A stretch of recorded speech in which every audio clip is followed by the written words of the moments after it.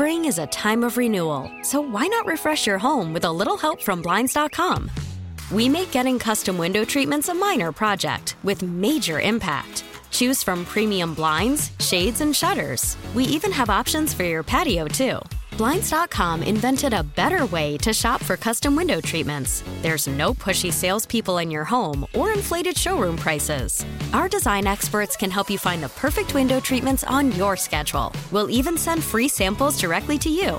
Plus, we can handle the measuring and installation for you. Unlimited window treatments installed for just one low cost. And with Blinds.com, you'll always get transparent pricing. No hidden fees. Our free shipping and 100% satisfaction guarantee can put the spring back into your step and into your home, too. Shop Blinds.com right now and save up to 45%. Up to 45% off for a limited time at Blinds.com. Blinds.com. Rules and restrictions may apply. Call from mom. Answer it. Call silenced. Instacart knows nothing gets between you and the game. That's why they make ordering from your couch easy. Stock up today and get all your groceries for the week delivered in as fast as 30 minutes without missing a minute of the game. You have 47 new voicemails. Download the app to get free delivery on your first 3 orders while supplies last. Minimum $10 per order. Additional terms apply.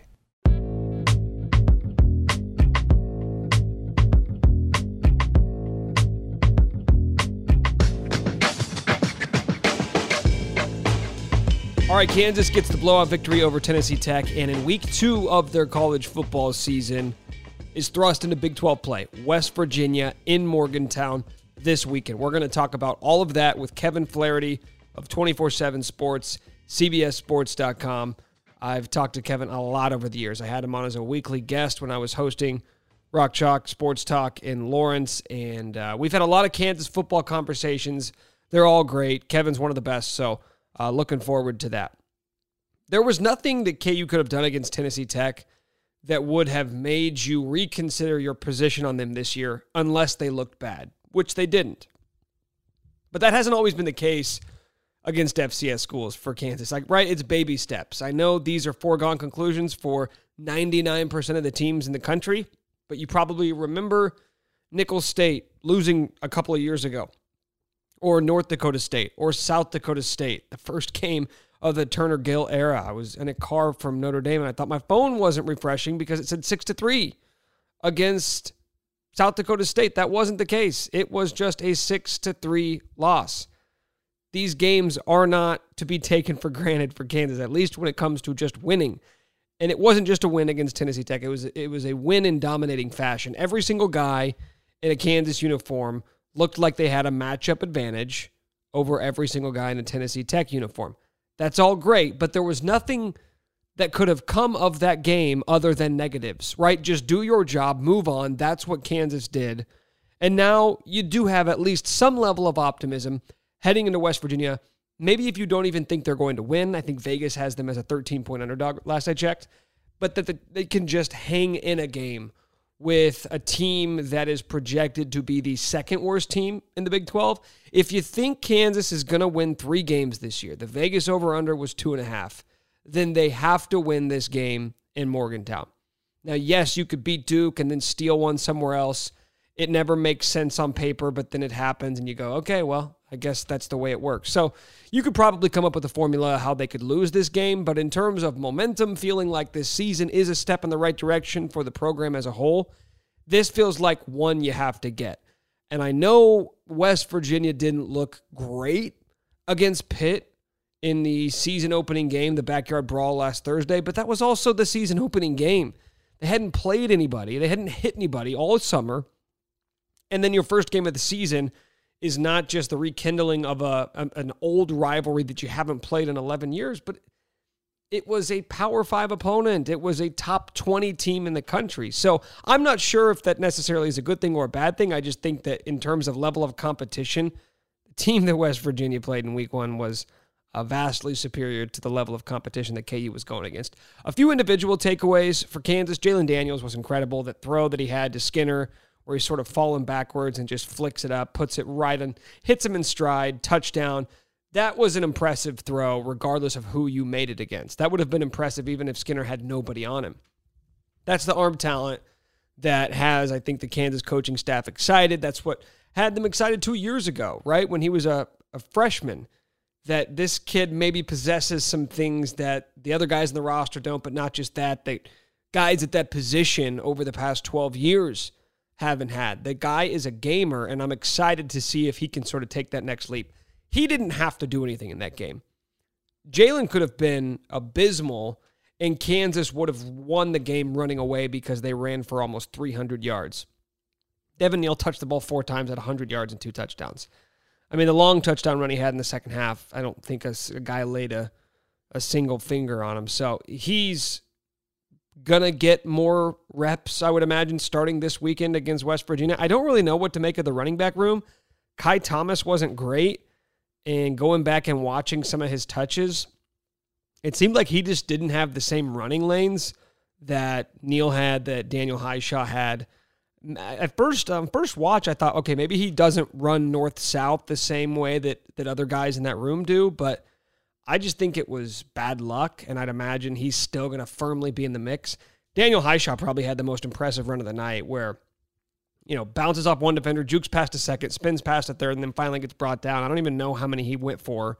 It was a first down run, but all of the hype that was sort of coming out about Highshaw out of camp certainly seems justified. And defensively, honestly, I was more impressed with the defense than I was the offense, because the offense, I thought they had some talent. I was kind of bullish on Jalen Daniels and that running back room. The defense was the aspect of the team that I wasn't sure if they were going to be able to hold up, because they were just really bad up front last year. You bring in Lonnie Phelps, Miami of Ohio, you wonder what the transition is going to be like to Power 5. Again, it wasn't Power 5 competition. You got to say that like every 30 seconds when talking about a game against Tennessee Tech, but the dude was an absolute beast. He was beating everybody who he went up against. I don't think he's going to have 3 sacks in every game he plays, but that guy is a level of talent at the edge rusher spot that KU hasn't had since Dorrance Armstrong. He's not the same player as Dorrance. Dorrance is, a little more slender. He was, taller, maybe a little more wiry in build.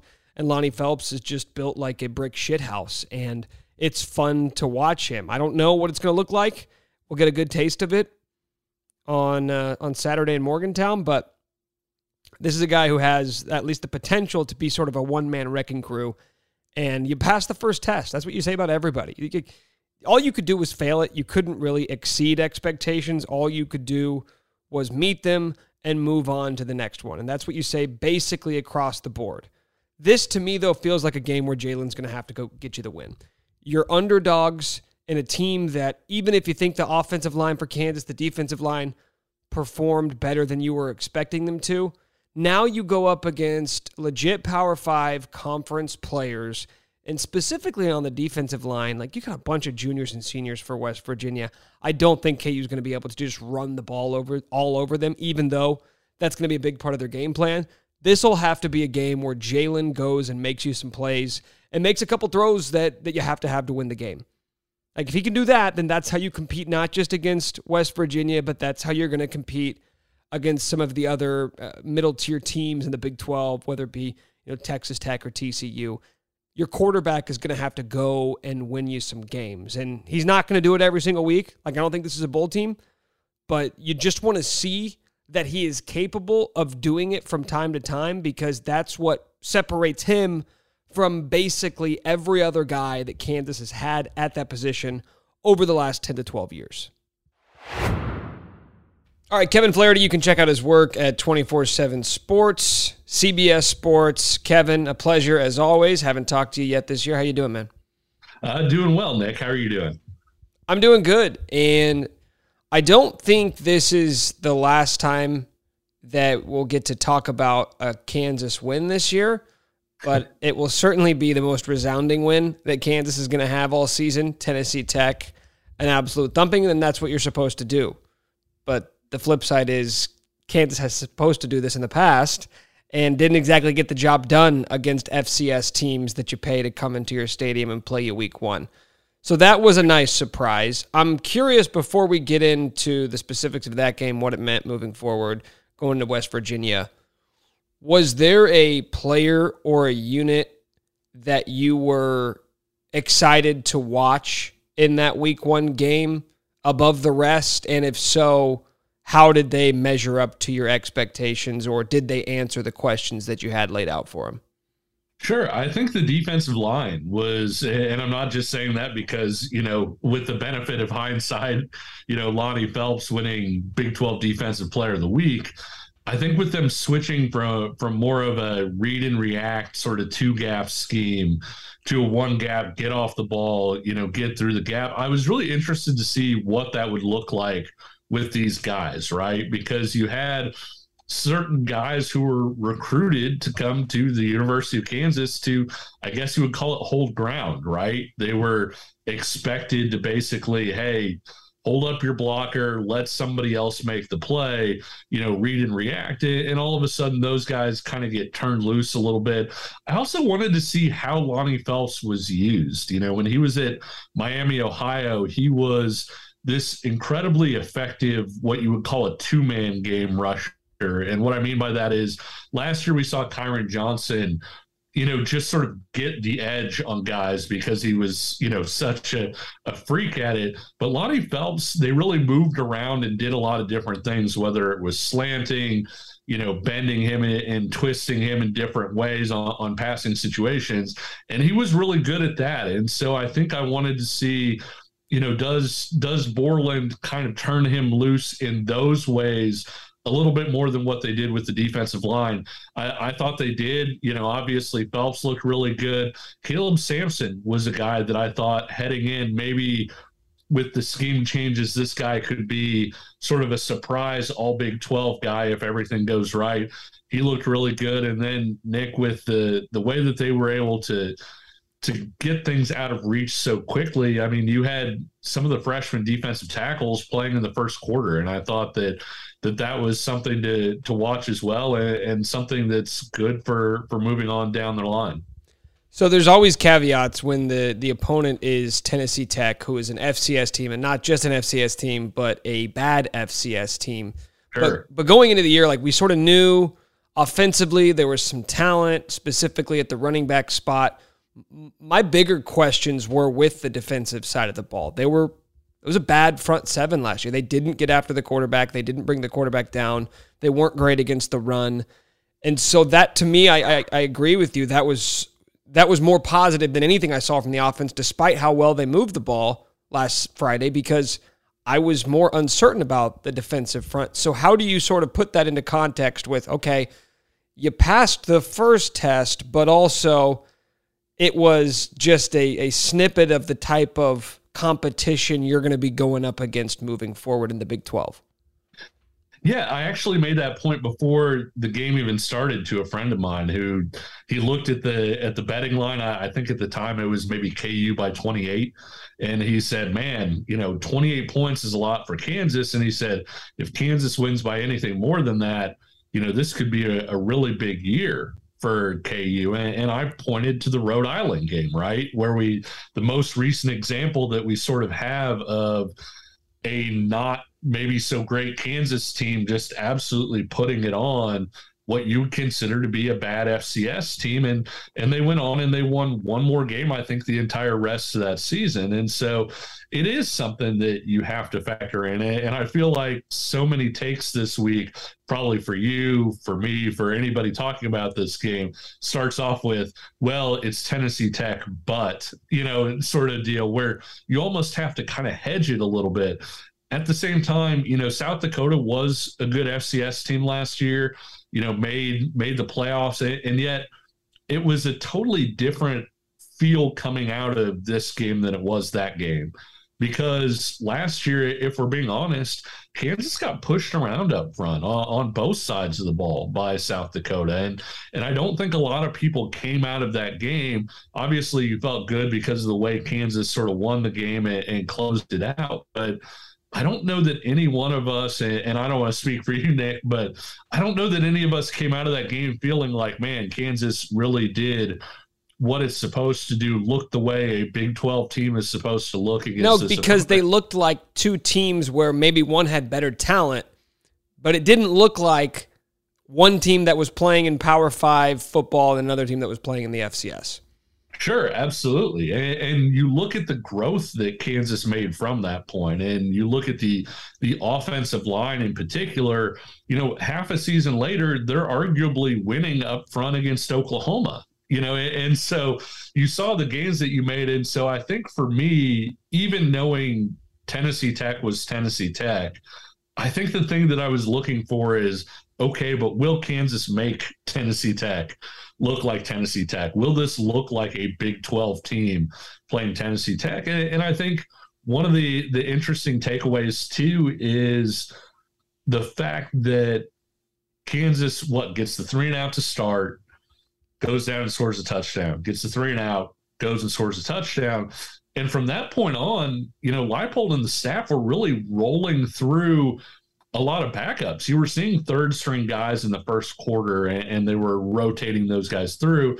And so it sounds weird to say about a game you won by 46 points, but if Kansas were in a situation where they said, hey, this margin of victory has to be, as high as it can be, or this opponent is as good as can be, I think you'd see Devin Neal get more than 4 carries. I don't think that they would have rotated through to the extent that they did.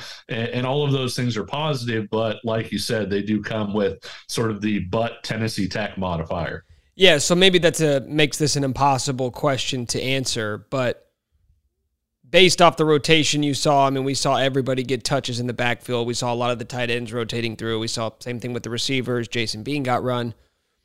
Did you see anything on Friday that indicated to you that you don't push aside and say, okay, that was just Tennessee Tech? Was there anything that indicated to you, okay, this is really what KU is going to want to do offensively this year? Yeah, I thought it's one play, right? And so you're a little hesitant about it, but that throw by Jalen Daniels to Quentin Skinner was, I don't know that people realize how outrageous that was, because he's rolling to his left as a right-handed quarterback. He just kind of resets really quickly. Didn't really even have time to set his feet before he threw it.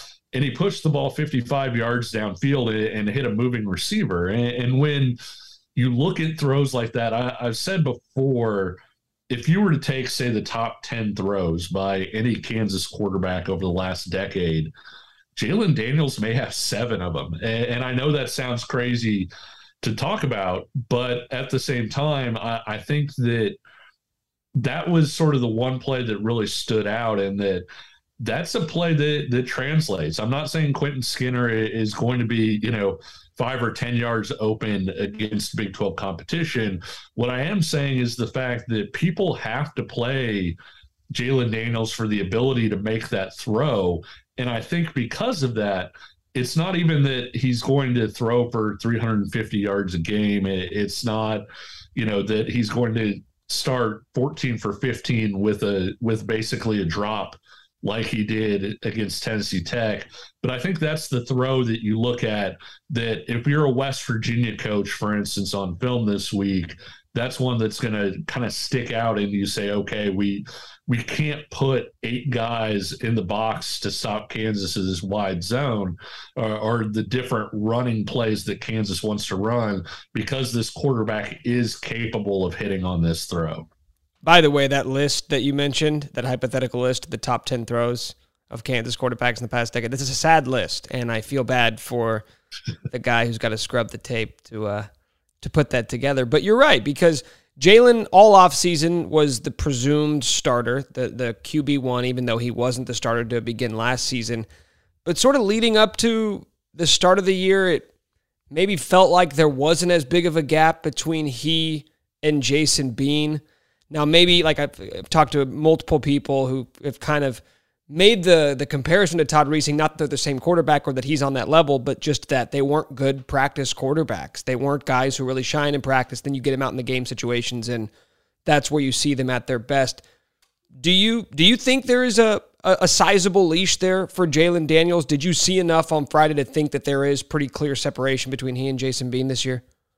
Yeah, and I would say even more than Todd Reesing, Bill Whittemore was that guy. Yeah. Bill Whittemore, people forget, he lost a quarterback competition to Zach Dyer, and nothing against Zach Dyer, but I think we can say from watching on Saturdays, Bill Whittemore was a considerably better quarterback than Zach Dyer.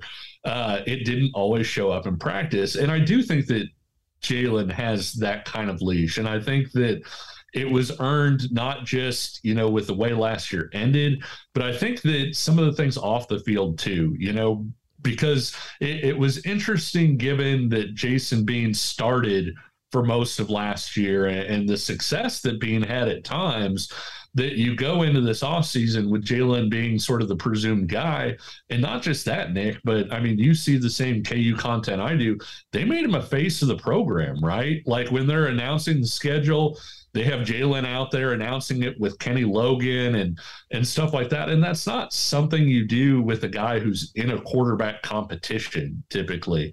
And that's not a knock on Jason Bean. I think Bean has talents and skills that may get used at certain times this year, whether that's a package here or there with 3 or 5 plays. I do think that at some point this year, Kansas is going to find a way to put the ball in Jason Bean's hands.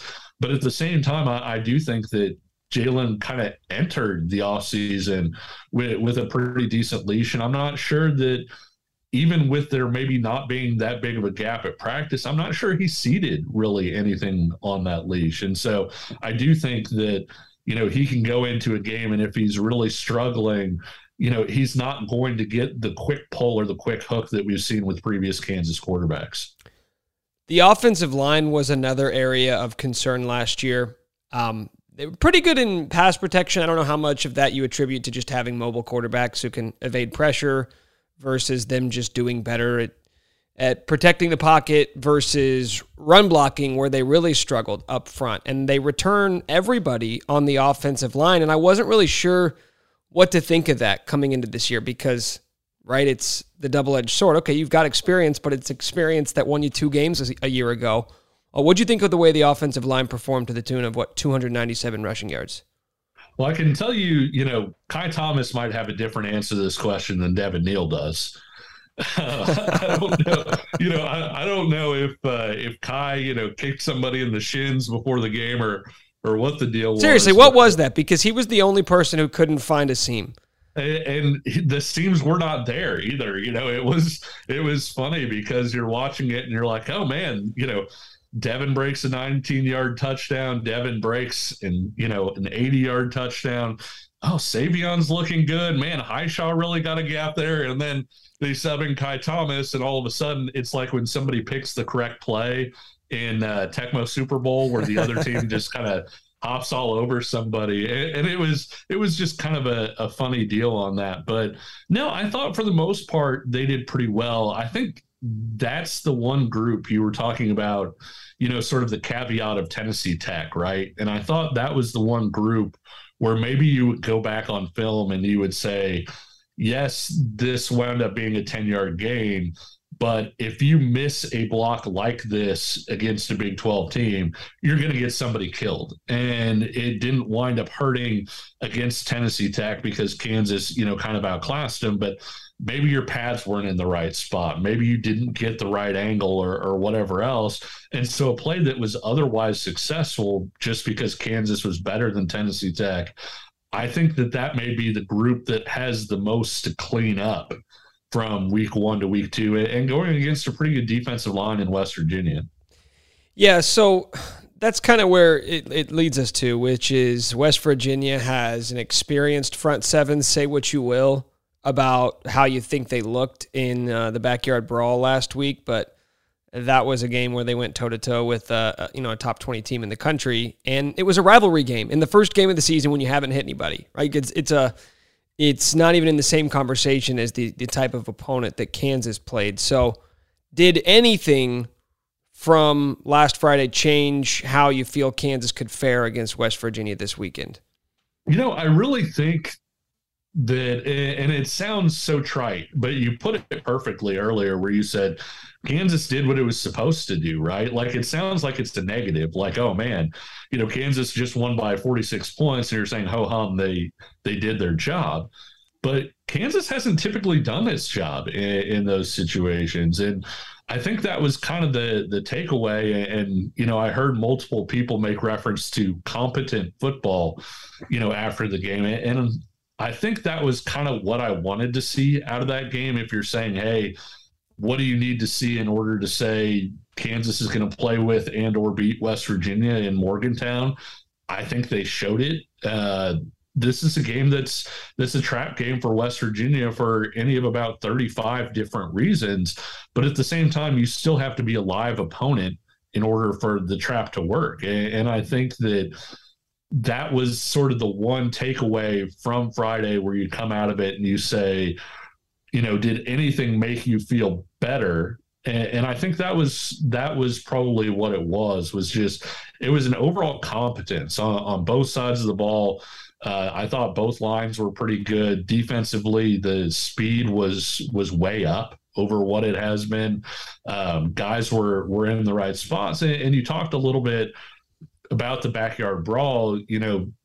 There's going to be a lot of talk this week probably about C.J. Donaldson, the West Virginia really big back. And if you go back and look at the runs that he was able to break, nothing against Donaldson, but a lot of them were really sort of sloppy fills by Pitt, week one types of things where you come back on the tape and you say, this guy just did not fill this gap or this hole the way that he was supposed to.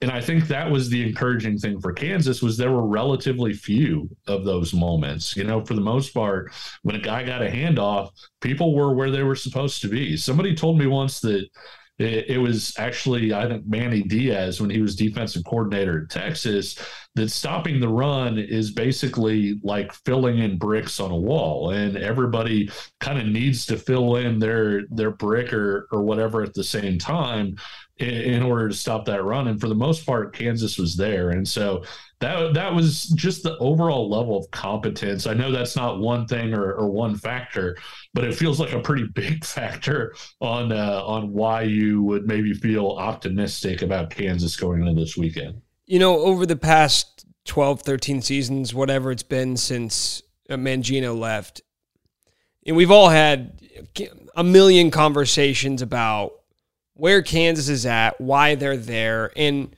it was never one thing, right? It was a talent discrepancy at times. It was ineptitude, coaching-wise, structurally. And the more that I see from Lance Leipold and this staff, the more it makes me go back and question, like, just how bad was the talent discrepancy versus, like, the structure? Because there's no question. Like, Charlie Weis dug him into a hole, and David Beatty didn't do much to get him out of it. Les Miles finally started recruiting high school guys. But all of those coaches on Saturdays made head-scratching decisions. All of those coaches throughout the week made head-scratching decisions. It was ineptitude after ineptitude, and they kept digging the hole deeper. It's almost, and I get it, again, we're going to keep saying this a million times, Tennessee Tech. It was Tennessee Tech. It was a bad FCS school. But the more I see from this coaching staff, I'm just like, they're not making it look that hard. I get it. KU's not going bowling this season. This may still be a 2 or 3 win football team, but they're not shooting themselves in the foot. They're not making dumb penalties. They look like they know what they're doing out there, and it just makes me go back and wonder, like, how did so many people get it so wrong for so many years? Yeah, it's tough to win at Kansas under the best of circumstances, and I think if we're being honest, we would say that things were not the best of circumstances. And a lot of it was self-inflicted. You talked about the scholarship hole that David Beatty was kind of left in by Charlie Weis going the JUCO route. And also, it should be noted in defense of Charlie Weis, and you won't usually hear me say those words, but a lot of the guys from Turner Gill were getting in trouble. And so a lot of that discrepancy and hole in the roster was, hey, we're booting this guy because he's a disciplinary issue. Hey, we're booting this guy because he's an academic issue and he's not taking care of things in the classroom. And that sort of built the hole that they then tried to fill with the junior college players that then sort of started this whole cycle. But at the same time, like you're saying, you can have all of those issues and yet you can still be, and I'm not trying to pick on him, but you can still be David Beatty punting the ball on 4th and 2 and saying in the post game that it was 4th and 5 and that's why you punted. And I think that when you talk to members of the Mangino staff, and I still talk to a few of them, one of the things that they seem to note about Lance Leipold is that those guys are doing things they feel like in a similar manner. It's not that they're perfect. It's not that they make every right decision in recruiting. It's not that, they never make bad calls. I'm sure, Nick, you were probably, throwing your hands up in the air at the 4th down fade call, on the goal line, like everybody else. But the development is there, the getting better incrementally day by day that a lot of coaches talk about but don't necessarily do.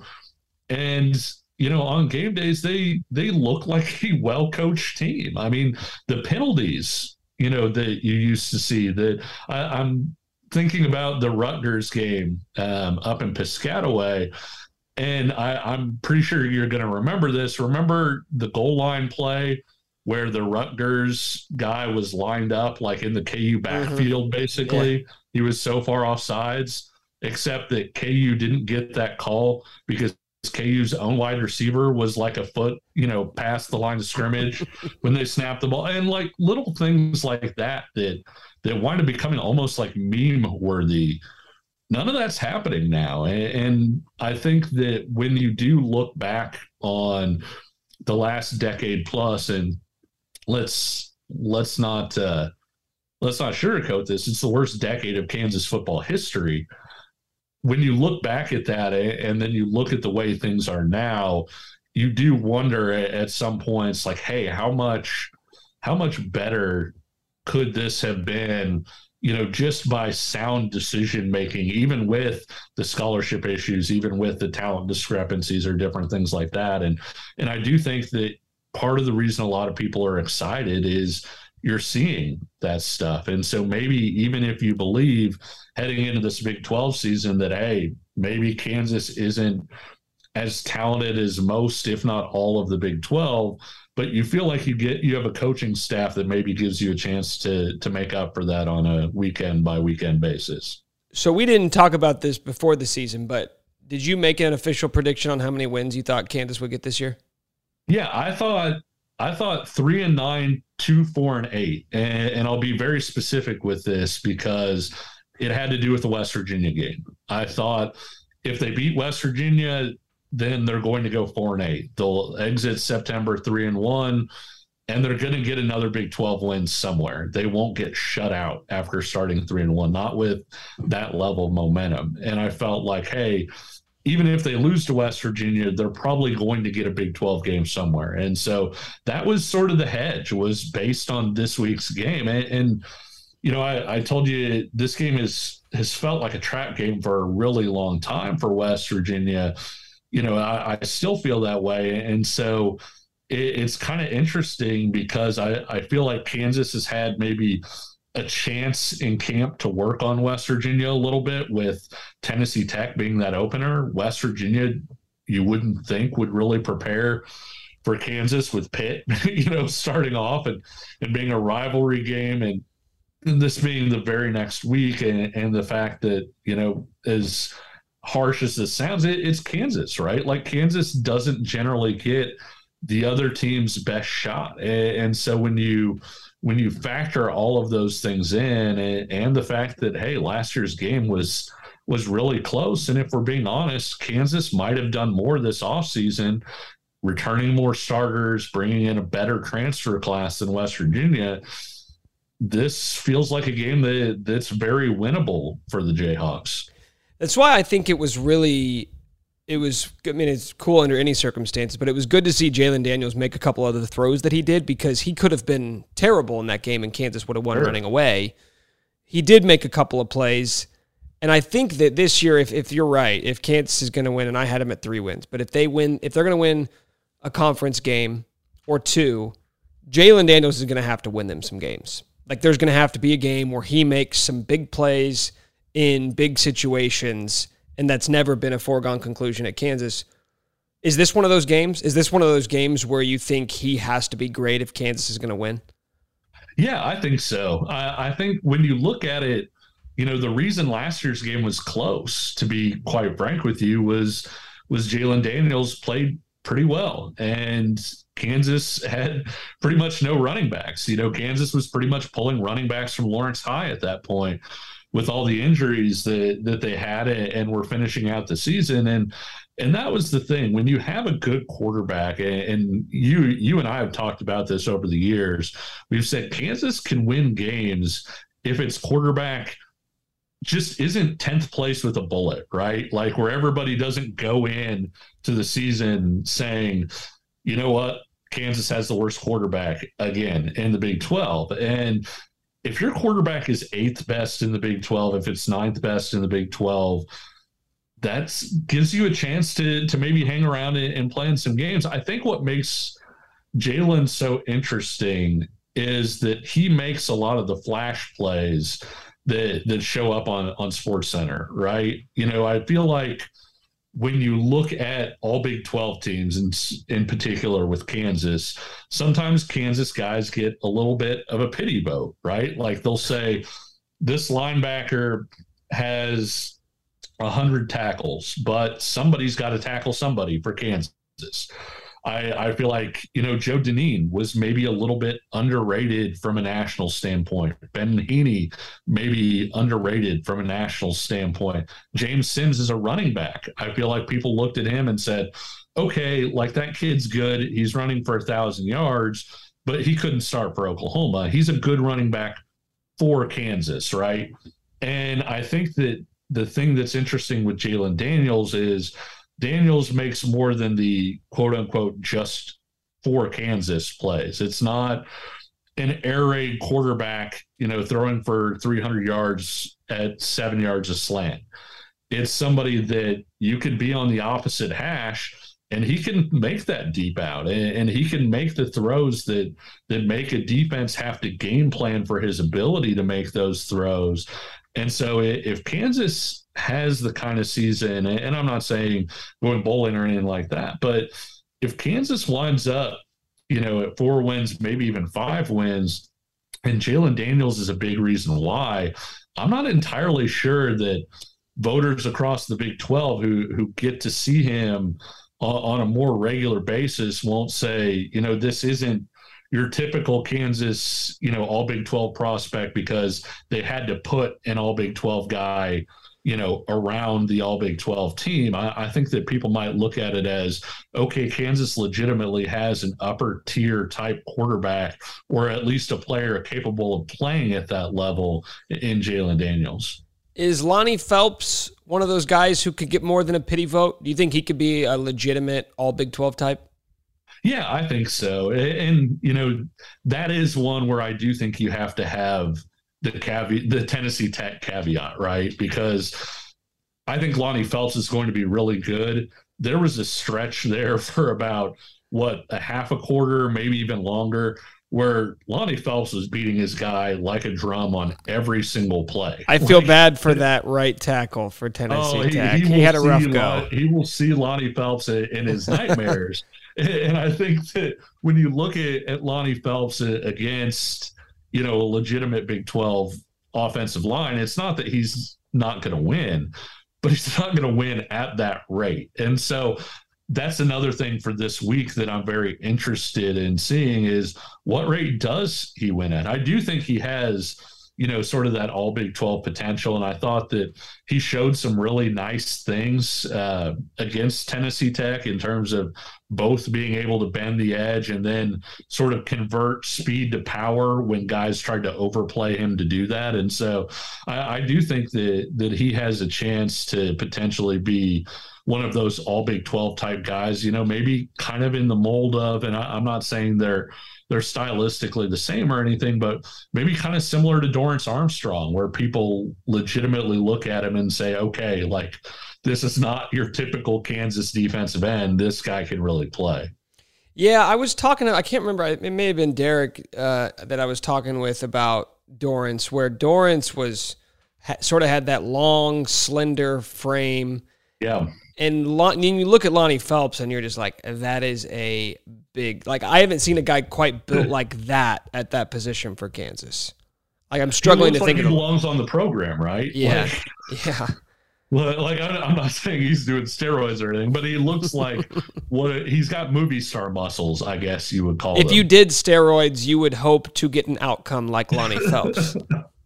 Yeah, my problem is, I would do steroids and I would look like a cornerback, but no, he does look different, and his game is different as well. And I almost wonder a little bit, and I know he's not built the same way, but I wonder if he might be able to have a similar type of impact to a Mangino guy named Jermile Ashley, actually. And maybe the biggest compliment you can give Jermile Ashley is he came in, I think the 0-4 opener, was it against Tulsa that they won and had like 8 billion sacks, and Ashley was just terrific.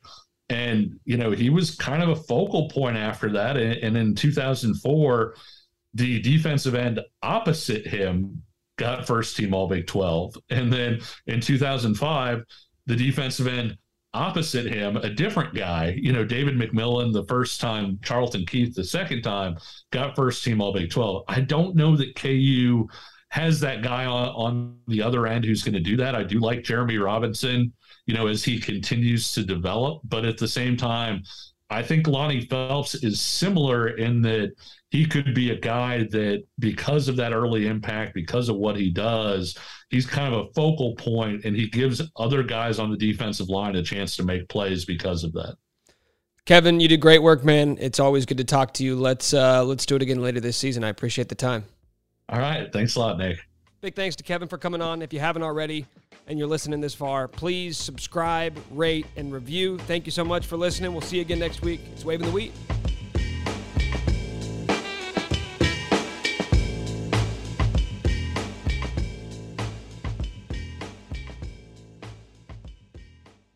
This episode is brought to you by Progressive Insurance. Whether you love true crime or comedy, celebrity interviews or news, you call the shots on what's in your podcast queue. And guess what? Now you can call them on your auto insurance too with the Name Your Price tool from Progressive. It works just the way it sounds. You tell Progressive how much you want to pay for car insurance, and they'll show you coverage options that fit your budget. Get your quote today at Progressive.com to join the over 28 million drivers who trust Progressive. Progressive Casualty Insurance Company and Affiliates. Price and coverage match limited by state law.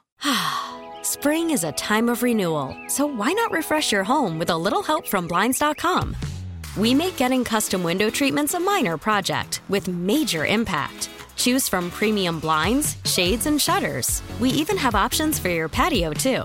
Blinds.com invented a better way to shop for custom window treatments. There's no pushy salespeople in your home or inflated showroom prices. Our design experts can help you find the perfect window treatments on your schedule. We'll even send free samples directly to you. Plus, we can handle the measuring and installation for you. Unlimited window treatments installed for just one low cost. And with Blinds.com, you'll always get transparent pricing. No hidden fees. Our free shipping and 100% satisfaction guarantee can put the spring back into your step and into your home, too. Shop Blinds.com right now and save up to 45%. Up to 45% off for a limited time at Blinds.com. Blinds.com. Rules and restrictions may apply.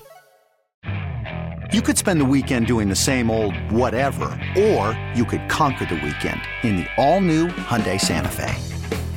Visit HyundaiUSA.com for more details. Hyundai, there's joy in every journey.